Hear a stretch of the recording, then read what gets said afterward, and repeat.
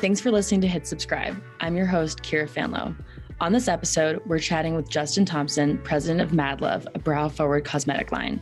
We chatted with Justin about nurturing customer relationships, looking at negative feedback to improve the brand experience, and using data to make informed decisions. Lastly, Justin emphasizes the value of courting your customers and keeping the relationship fresh, especially after they've entered your subscription program.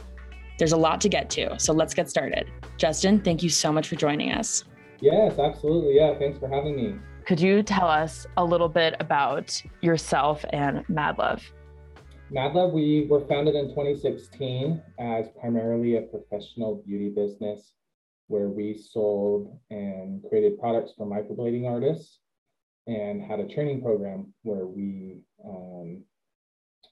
trained people on how to do microblading.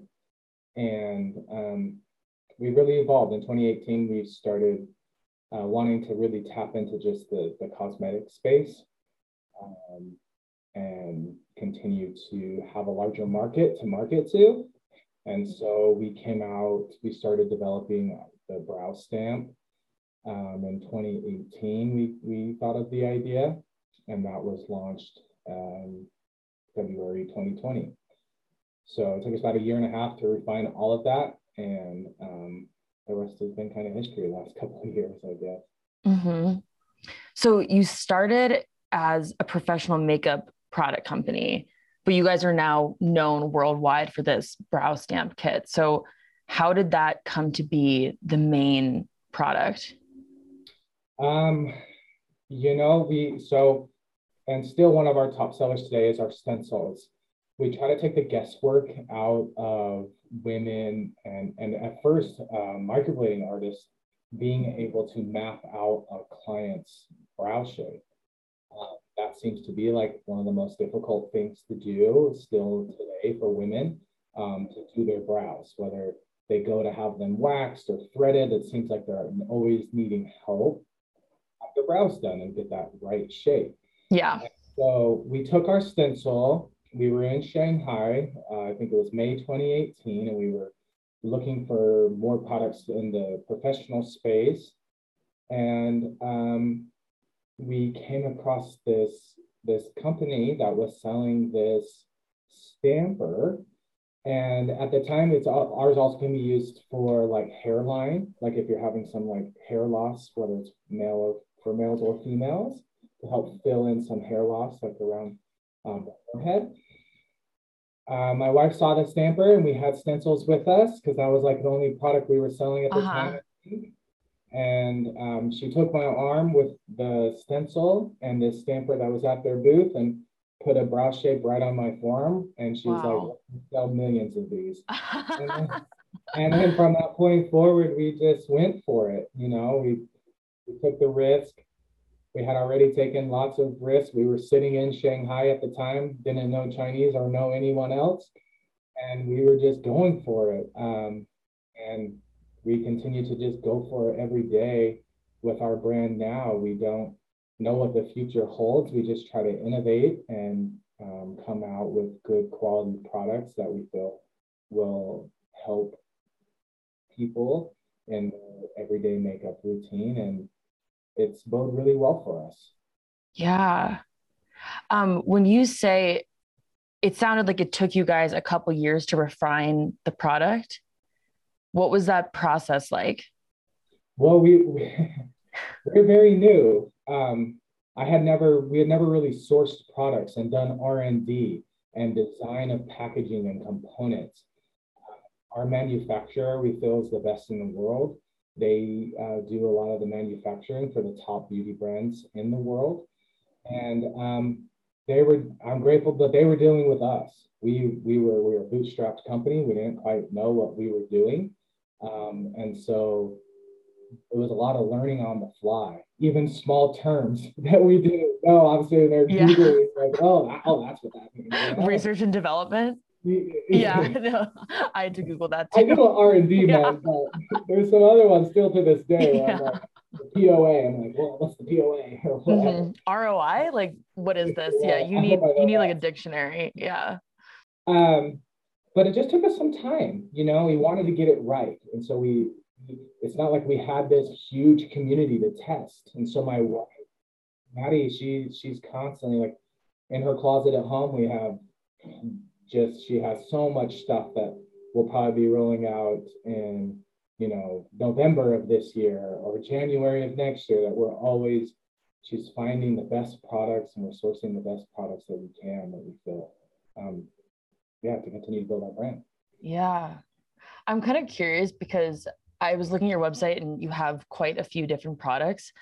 Of all of the elements that go into creating a product, like you mentioned, the packaging, the actual materials, what was the thing that took the longest to get right? Like, what was the thing that you guys really had to like refine and nail down? So for the breast stamp, there's two things. So we put a few 100,000 people now through a quiz to find the shapes, right? One of the biggest kickers, and I think it's the most skeptic part of the purchase for the customer, is like, well, is one of these shapes going to work for me? And then if they don't, then I'm out of the money, right? So we've continued to use data points from customers to continue to refine our shapes. And we may or may not have another shape coming out soon. Wow. And so we use that data based on returns, and we are obsessed with looking at customer reviews, polling our customers, and not being afraid of that negative data. A lot of entrepreneurs you only want to look at the positive all the time. And you don't learn anything by someone telling you how great you are. It doesn't. It might give you a little 10-minute boost of serotonin levels, but you can't create actionable items and changes out of someone telling you you're great. And absolutely, yeah. All the negative feedback. Where can we get better in our retention's going up, our repeat are going up, our lifetime value of a customer is going up, our order value is going up.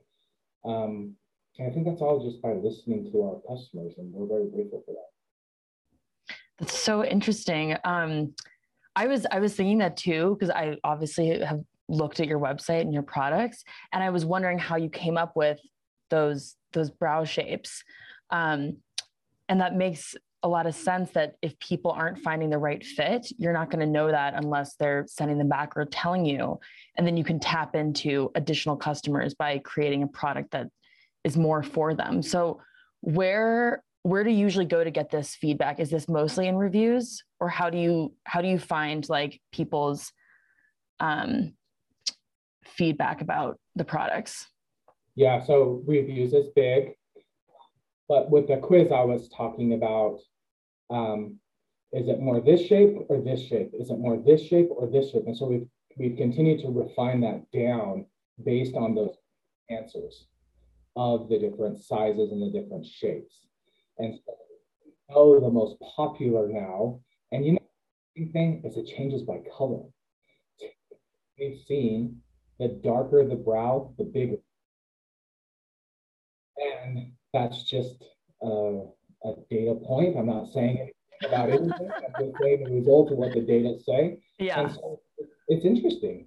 So there's just different trends that happen. And so whether we need to increase the size or shrink the size or elongate the shape. So that's kind of, we look at that. So the quiz, and then reviews. And we're starting to send out product surveys as well. What kinds of questions are you asking in the product surveys? Basically around like a bunch of different satisfaction. And then we're tying that to age as well. I think that has those play in, because different demographics and different age groups and genders have different things. So one cool thing that we were meeting about is, I'm thinking that, here's a little nugget, that we're going to start segmenting customers and flows and Klaviyo based on age too. Because we think that people that are 20 years old might care about something different than someone that's 45. At the end of the day, they, I think, have the same common goal, that they just want help putting their brows on. But different blog posts or different upsell products or add-on products we feel, and the data is telling us, it's different based on age. Okay. So what kinds of things are you seeing your younger customers care about, for example? Are you looking at like what they visit on the site and the kinds of things they add in, and then concluding, oh, they seem to care more about product durability versus the packaging or something? Yeah, but the opposite there. Oh, really? Okay. I don't know the younger generation, but clearly, we're seeing that they care a lot more about the aesthetic. They care about the bag, the look. Right, right. Though this is generally speaking, right? The quality the product doesn't have to be as much as the packaging. Okay, they're really sold by like the image, the aesthetics of it. Yes. Okay. Okay. The exclusivity of it. Uh-huh. We're seeing that a lot too, of the scarcity type mindset, in the sense like, oh, I want this because nobody else can have it or has it. Our older demographics, they don't care about that as much, that thing. But they want good quality, right? They want to make sure that it's going to last and it has the quality. Younger consumers, I think we're seeing, care more about that community. But our blog posts do better in the older demographics of data, of facts, of are actionable things that they can do and take. Graphics, more community. And so we're starting to look at how are we rolling out our loyalty program around keeping that in mind. Okay. So it sounds like you have kind of met all of these needs in a way because you have the blog, but I know that you also have a really robust social media following, which I'm assuming is an aspect of the community. So you're finding ways to meet all of your customers' needs. And how is that informing how you're going to roll out the loyalty program? If you can share about that. I don't know if it's not launched yet. Yeah, that's fine. It's not like too specifics, but like the way in which a consumer can gain points. Okay. Right? Okay. Or just around that, like, and what will drive that repurchase rate based on the demographic. Okay. So maybe for younger customers, it would be sharing on social media or things like that. Okay, cool. Or maybe the older customers sharing on the blog post. Mm-hmm. Yeah, that totally makes sense. Because I think we care more about that than TikTok video. Right. Yeah. And I feel like I'm really, I hope I'm not aging anyone. Like right. I'm almost 40, so heck, like I'm this old demographic I'm talking about. Right? Mm-hmm. I'm not old, but you know, so I just want to throw that as a disclaimer. Yeah, but I think there's a lot of truth to that, because my parents consume media and information differently than I do, and my younger brother does differently than I do. And so certain approaches from brands are just going to be more effective based on our habits for sharing things with people. Yeah, before we were even on TikTok, or I was, my father-in-law told me about TikTok. Yeah. I understand there's outliers, but we're looking at data. We drive our business by data, right? And of course, feeling. There's that gut that you can't ever discount as an entrepreneur, especially an entrepreneur that's bootstrapping their business. Your gut feeling, I think, is sometimes all you have, right? Because you don't have, like on our subscription that we rolled out in December of this year, that was all gut. We didn't have any insight into how it would perform, really. I'm grateful we did, because iOS 14 and GDPR has put a kind of a bomb on new customer acquisition. And I'm very grateful that we are extending the lifetime value of our customer, increasing that order value. And we started working on that this time last year, before our Facebook acquisition numbers took a dive, you know? Yeah, I think that's very, I mean, I'm not an entrepreneur, but before you do something new, as you said, if you're starting a business, you're not going to have data yet because it's a brand new venture or project, but you might just have a feeling that it's the right move for you. So you guys launched subscriptions December 2021, right? Like, it's pretty recent. Yeah, very recent. Yeah. So you tell me, can I hear more about the gut feeling? Like why did you decide to do subscriptions? What were you hoping to create with them? Yeah, so two things. I guess I said that we weren't doing enough data, but we saw a lot of people were coming back and repurchasing just the Right. hey, we might as well make that easy for consumers, make that experience simple. So with that, always customer centric, customer first focus that we have at MadLove. I come from this space for 8 years. I was with a business that all we are were a monthly recurring revenue business, and that business sold for 2.2 billion bucks. So I knew from a bootstrap position that if I was ever going to get acquired one day, then that's going to increase my multiple for acquisition.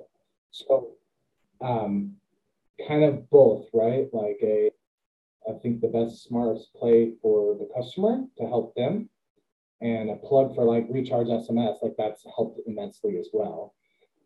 But and then at the same time, like the sustainability of MadLove and the value of MadLove, it is driving us up in multiples, I think, in the marketplace. Mm-hmm. Yeah, I think I think brands that have starter kits or just tools for people to effectively use the products are really successful, because you're like setting people up with everything they need to create a routine around it.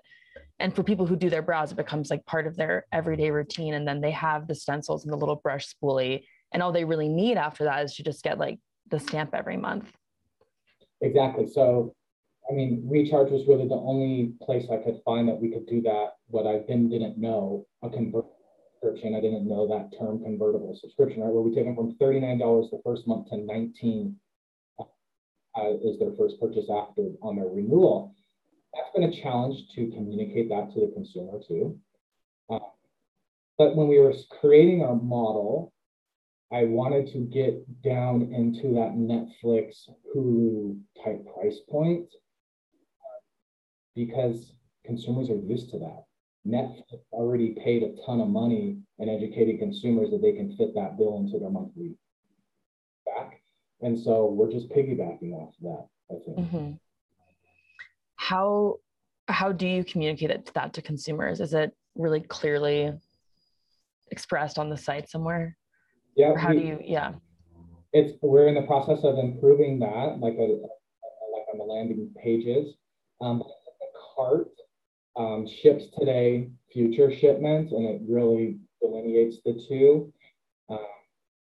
We learned and used some great tools that some other merchants use, not directly in our space that we compete with at all, but what I thought I saw some best practices going on of other big brands that have obviously invested a lot in their research on things that, like Amazon, right? Mm-hmm. Totally. Yeah. And I copy some of the, not copy, but whatever. Yeah. Inspirational. Yeah. The inspiration of best practices that Amazon does, and we try to implement. Yeah.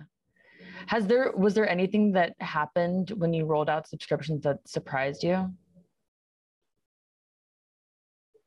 Yeah, there's some data now that we're getting that is surprising, both negative and positive.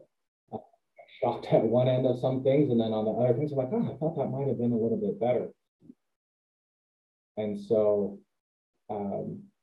yeah, but it's looking very positive and bright. So excited for it. That's great. Yeah. So to go back a little bit to the quiz, did you bring that in at the beginning? Was that something that you brought in when you were rolling out subscriptions? What was the what was the evolution story of the quiz? Yeah, so it was a dynamic one, and it happened overnight. So 1 month in ish of launching our brow stamp, the Today Show contacted us and said, "Can we have a couple of samples?" And we're like, "Sure," So we sent them. There wasn't much more communication, and then one morning we woke up and there were thousands of people on our website. That is a little bit older of a demographic. We didn't used to have a quiz. We didn't even sell them in sets of 5. We only sold 2 at a time then. And they would have to choose like their length, like their shape, their color. And so we had consumers buying microblading ink, thinking it was the stamp they were looking at on the TV show. And so I started searching in the Shopify backend store, came across this company that overnight we put up a quiz, like, and then we've just continued to refine that where now we do it all internally. We don't use a third-party app to push any of that anymore. Built that all out on our site. And so that was kind of the evolution of the quiz. So it happened, we created it based on customer need to help them make the best decision, and then that helps Mad Love not have a bunch of orders of microblading ink to a 55-year-old woman that's not a microblading artist. That when that shows up in the mail. Totally. Yeah, it's going to help them make sure that they're getting the correct color, the right shape. And then also you're not going to be getting a bunch of returns. And you're mentioning that it gives you guys useful data about your demographics. Yeah, absolutely. Yeah.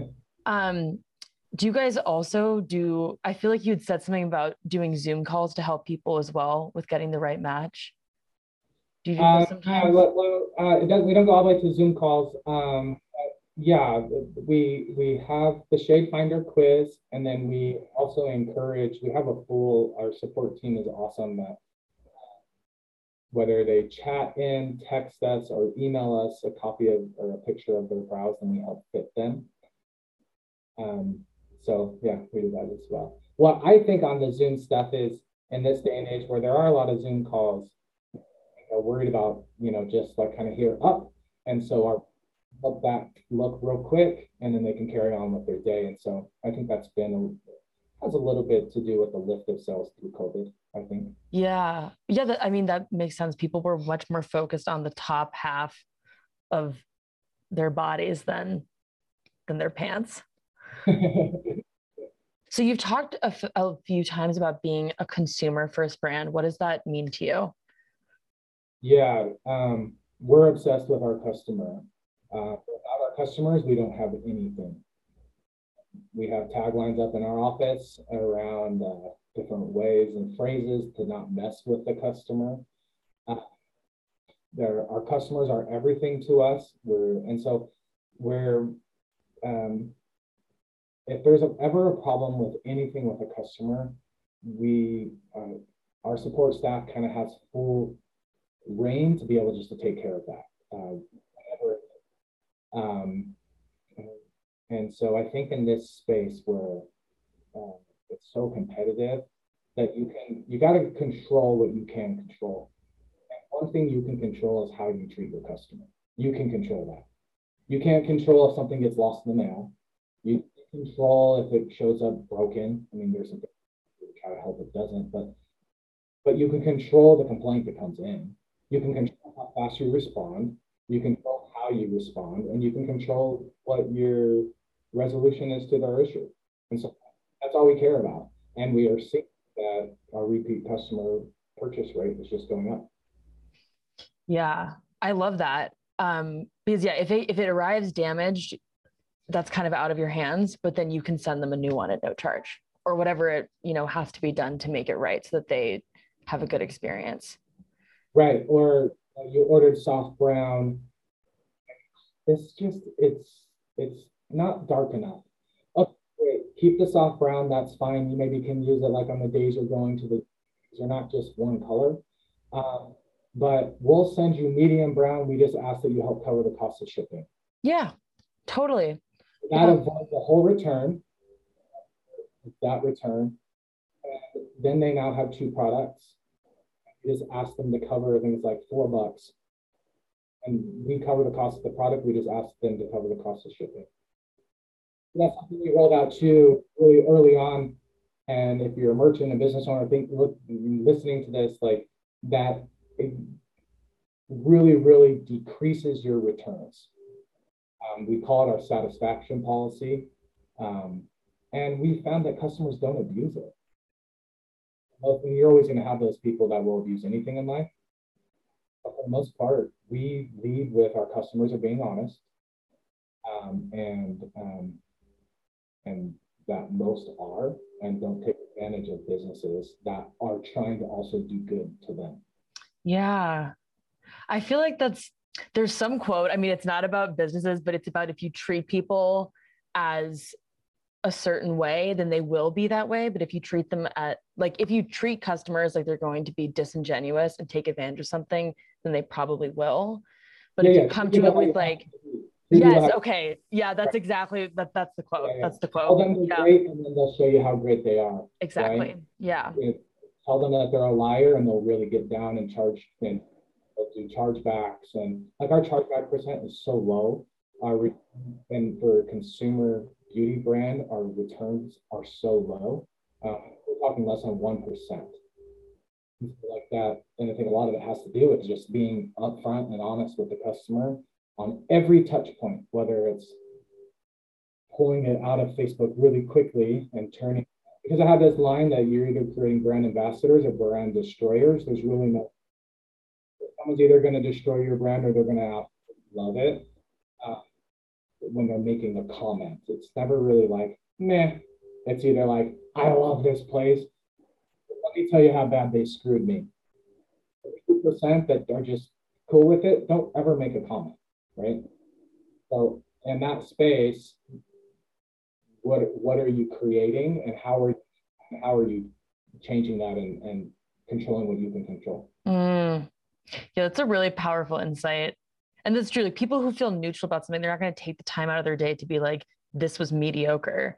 They're only going to write something if it was incredible or horrible. And as a consumer myself, I've been in that position where I didn't like the product. And whenever the company was like, you can just keep this, I instantly liked them more. I recommended it to my friends. And in most cases, I've actually written a positive review because I just appreciated it so much.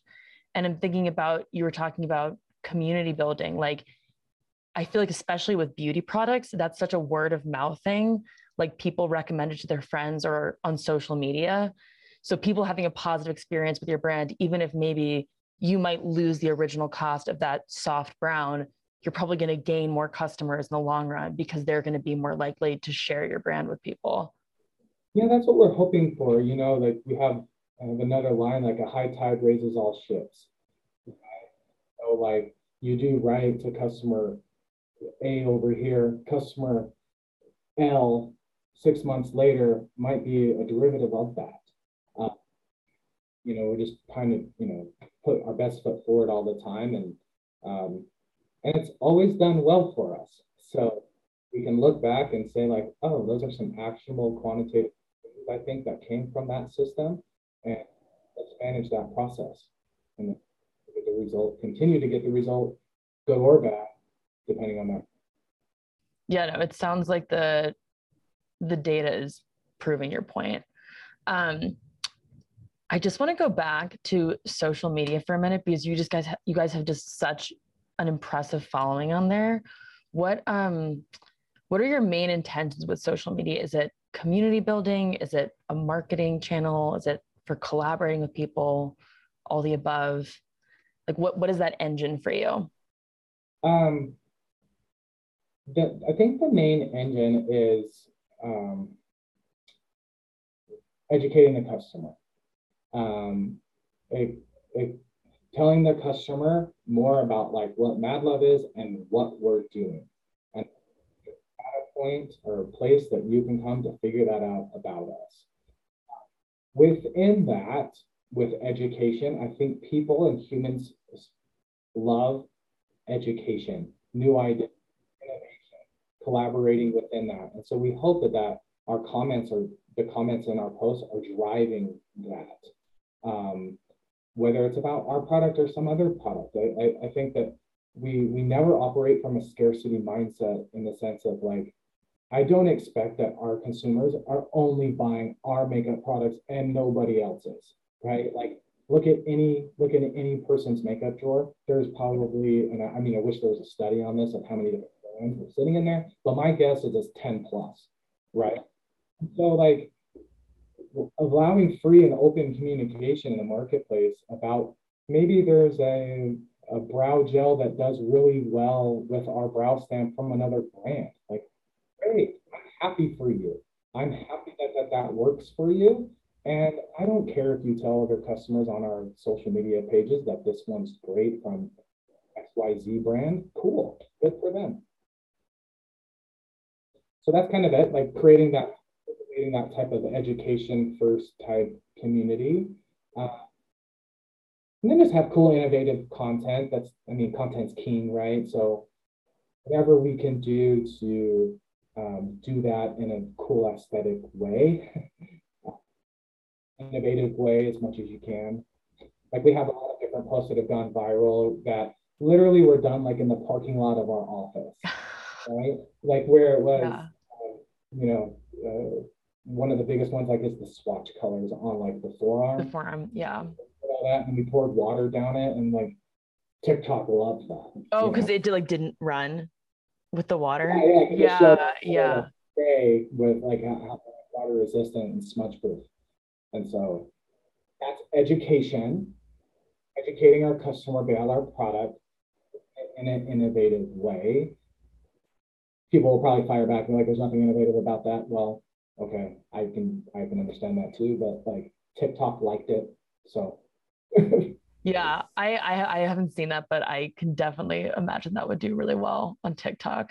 Sometimes it's just like those simple things of like someone's beauty routine in the morning, or just, as you were saying, like with the brow gel, like here's how I do my brows in like 5 minutes.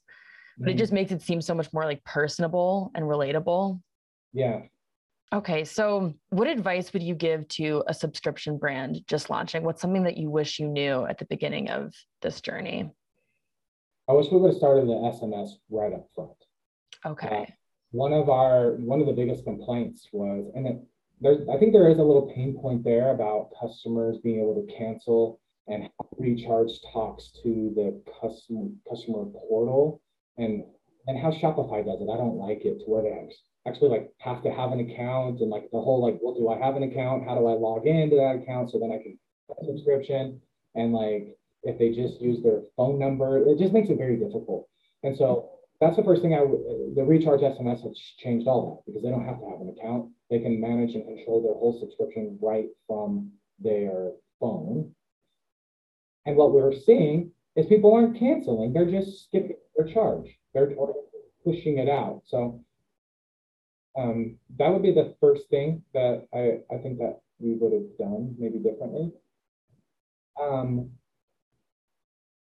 What else would we have done differently? That's honestly really it. Well, I'm sure there's other things that we've done. It's been perfect besides that. Yeah, no. I bet, yeah. We started, like we do a lot of things, we gave ourselves a lot of margin. So like, I know we can go from 19 a month, we could probably drop that to 16 or 14. But we're just starting there. We only offer, as the incentive, free shipping. So of course, can go to, save 15%, save 20%, whatever. We've given ourselves that leeway because I like the negative news. I want to know worst case, how it's sustainable, worst case, right? Like not really heavily incentivizing customers, letting them cancel easily, with no, like right there, they can cancel for any reason. We're not going to push back on them and try to save them yet. We always have the opportunity to do that. And so like, can this dog hunt on its own? We're seeing it can, right? Like we're very, so that was, it's a piece of advice I think I would give is you can always optimize, but, put your best foot forward, but knowing that like, hey, this is worst case scenario. Like we're charging the most, we're not discounting, and we are allowing customers to cancel as quickly or as easily as they want. Yeah. Yeah. I have to imagine there's something freeing in that, in knowing what the worst case scenario is and knowing we're equipped to handle this. So if everything goes horribly, we're going to be fine. Like we've already prepared for this. And where we're seeing week over week, our retention is getting better just by little things that we've implemented. Like we are so upfront with the customer. I think they get 3 notifications within the 3 days that product ships. So they have 3, like whether they might have just thought of it themselves, right, to cancel. But then we like almost like not really try to get them to cancel, but like we say, like, look, like it's coming, and we do it in a positive way, right? But yeah, so and I think that goes with our overall theme of our customers first central brand. Very upfront, we're very transparent about like what it is, and honestly, we only launch it if you want it. It's you're doing business with people that want to be in the room with you. Yeah, yeah. And it's not always pulling to get someone, you know, whether it's in business or as a customer, like business with customers that want to be with you and a reason to want to be with you. Don't be lazy. The days are long gone where you can just acquire a customer on Facebook for X and know you're getting Y. X is doubled, right? Like your acquisition costs, who knows what that X is now? It's really hard to quantify that with the team. But if you've been brand centric, focused on your brand and giving a customer the reason to do business with you, the cheapest acquisition cost is organic, right? Or a referral, someone just coming straight to your site and signing up. Why not focus on that and really define what that is and how you get that? Because that's scalable, right? So maybe a slow scale, but but it's much more sustainable because you said like you're not dragging people to do business with you. It's people who want to be there of their own accord, who actually like your product and who know how to use it. They're set up for success. And it's just kind of like that human psychology thing again. Like people don't want to feel like obligated into stuff. And if they do, then they're just going to leave because no one wants to feel like trapped in something. Yeah, and so I was really, that's why before we rolled the subscription, that's what I was concerned about. You know, because I look at my competition as like Chanel, as L'Oreal, like big brand forward companies, and I was like, man, they're not doing a subscription model. How will that work against our brand? Then I had to take some reality. I'm not Chanel. You know, like my competition is Chanel. Yeah. Well, no, yeah. I say that. Yeah. Like, our goal is to take market share from them, right?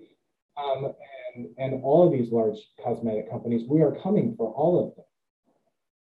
And but we're doing it in 2022 and trying to build all those different things we talked about at the beginning of the call. And so that's really why we didn't discount our product, honestly. Like for the subscription, we just give them free shipping, just because we're trying to maintain that premium value brand. Yeah. Yeah. What advice would you give to a subscription brand that's trying to scale to the 10K mark? So if they've already started, maybe they have a little bit of time under their belts and they're ready to take it to the next level. Like 10,000 subscribers or 10,000 subscribers. Man, A/B testing, being intentional with the changes that you make, but not being afraid of making those changes. Focusing on not tactics to retain customers, giving a customer a reason to stay. You know, like it's kind of like dating. You know, don't worry about like whether or not your partner is always leaving you. Focus your energy on ways and reasons that they want to stay with you. How are you courting them? What are you doing for them? Not like always obsessed about them leaving, and what are the little blocks that we can put in place to get tricky about making it difficult for them to leave. Because in this space where e-com's growing, you're getting the traffic, but can you imagine if none of your customers ever canceled, how much quicker you would grow? Yeah. Even for us, I'm speaking to myself. Like we've had hundreds and hundreds of people cancel. I can only imagine where, you know, you can look at the data. And so that's where we're trying to put our focus around. And there's a lot of factors to that, right? Price, consistency, quality of product. We're learning like how long does our brow stamp last, right? I didn't know that. And that's a fine line of value, quality, but do you want it to last too long? You know? Yeah. That's a good question. I feel like that's a thread I've heard throughout this conversation about just focusing on the relationship, and that it's like an active job to do that, like to continue to nurture the relationship with the customer and not like take it for granted. Yeah, no. You were saying like focus about like what you're bringing to them instead of being like, oh, don't buy other brow products. Like, yeah.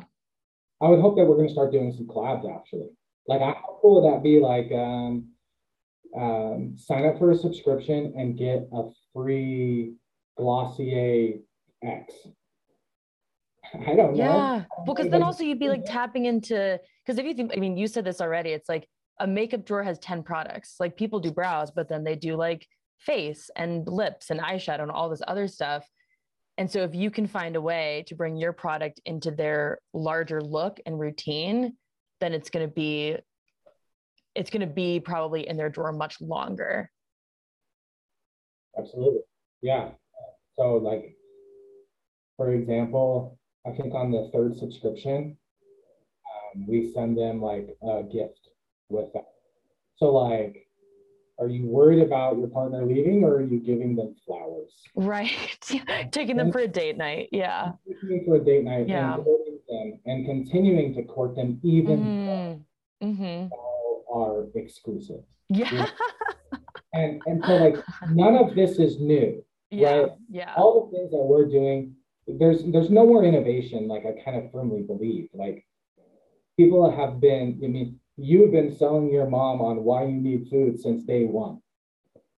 We have always been trying to court people and convince them why they need to be with us as humans.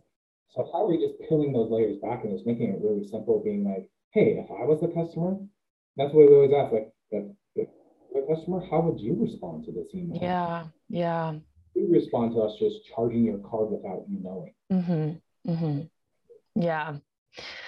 I really appreciate just like the interplay of, it's almost like a relationship podcast, an e-commerce podcast, but then it's like at the end of the day, like your customers are people, you're a person, the people you work with are people, and you know, like, what would I want? Like, I would appreciate a gift that would make me feel better about continuing to spend my money with them. Like, and just knowing at the end of the day, like you're working with human beings, and that is always an important thing to consider. And I think it's very important to be into the reports, to be into the, like, you gotta know your business. But I think sometimes as entrepreneurs, we make it too complicated. Like, you are a human being selling to another human being. That's it. That's it. Make it simple. Take all the guesswork out of it. Show value, and then people will sign, right? Trust, right? The speed of trust, right? The quicker they trust you, the quicker they're going to give you their money.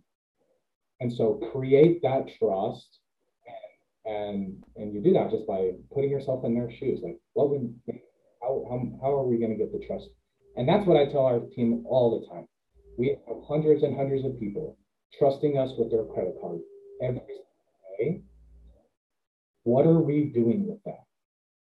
Because I think as an entrepreneur, that is the biggest, that's the biggest thank you. That is the biggest compliment. You gave me your credit card information. Now it's my job to make sure that I can fulfill on everything and maintain that trust of yours. It's beautiful. Yeah, no, it really is. It's like you've entrusted me with something, and so I want to deliver for you, because that is like it's like a vulnerable thing to give someone that. It really is. Yeah. And also like eyebrows are vulnerable. Like people really care about those. So, okay. My final question to you, what physical products do you subscribe to? Oh, what do I subscribe to? Yeah. Air filters for our home. Fun. So fun. You're gonna ask this too. Dog food. It's soaps. There's a company that there's a few companies that I've really liked that I've learned a lot from, too, that we've taken different ideas from and implemented. And so, but honestly, right now, to be honest with you, I think those are the only 2 subscriptions I have going. I'm frugal. I'm a bootstrapped entrepreneur. But that's. What about you? I'm gonna ask you a question. What do you subscribe to? I use Billy, the razors, and smoothie cubes, and toothpaste bites. So okay, razors, smoothie cubes, and toothpaste bites. Take that back. Yeah. My Billy, I have a subscription in my name to My Billy. Okay. Yeah. Now, if you look at our subscription flow and you look at their subscription flow, you get similarities, but I don't use the product, but I do have a subscription from them. They're really great. Yeah. Like honestly, like the last thing, but like as a merchant, as a business owner, don't think the wheel. Learn from other merchants, especially if they're not in your same category. Like when I see someone that has done some similar stuff that we've done, that hopefully they're not like a direct competitor ripping us off, but like that's a compliment, like if it's especially out, I want it to be, of course, out of the direct to consumer cosmetic space. Right. But right. We learn, I'll just say it upfront, we learned a ton from My Billy. Yeah. Like they do a phenomenal job. Everything they do is so on point, and there's a lot of other beauty brands, but I don't really consider them like, we're not competing for the same customer. It's different. Yeah. People don't really shave their eyebrows. Yeah. We don't have a shaving company. Yeah. Yeah. Yeah. So yeah, like because a lot of people have paid a lot of money for R&D, and like Amazon, right? And so what are the best practices that Amazon's doing? Why would I not implement those into my business? How they collect reviews. They're the kings at collecting reviews. If you're running a review collection service, why are you not doing it somewhat the way that they're doing it? You don't need to get fancy with this and that and the other. It's like, you don't think that they haven't A/B tested that? They've looked into that, definitely. Yeah. They get more impressions a day than you're ever probably going to get in your business's lifetime. So their data is going to be a lot more on point than yours. Yeah, no, that's really good advice. It's like there's a lot of material already out there to start looking at, to just get inspired from. Right, like even like Nike.com, right? I don't sell shoes, but I can learn a lot. Yeah. Like I might not be paying subscriber to a lot of companies, but do you know how many rip campaign emails I get every single day? I pretty much have a separate email set up for it when I subscribe to it, whether it's anything, Yeti or any brand like of Stance socks or Bombas or Tommy John or any of these brands that I might purchase at one point in my life. Like, what are they doing? What are the that they're doing that we can then glean and then test ourselves? No, that's really good advice. Well, Justin, thank you so much for your time today. I really enjoyed this conversation, and we wish you and MadLove all the best in the rest of the year. Thank you so much. Keep your eyes open for some different retailers by the fall. We're excited. We want to thank Justin once again for joining us. If you're interested in MadLove, you can head over to madlove2vs.com. And if you're looking for more of our episodes, check us out at rechargepayments.com/hitsubscribe.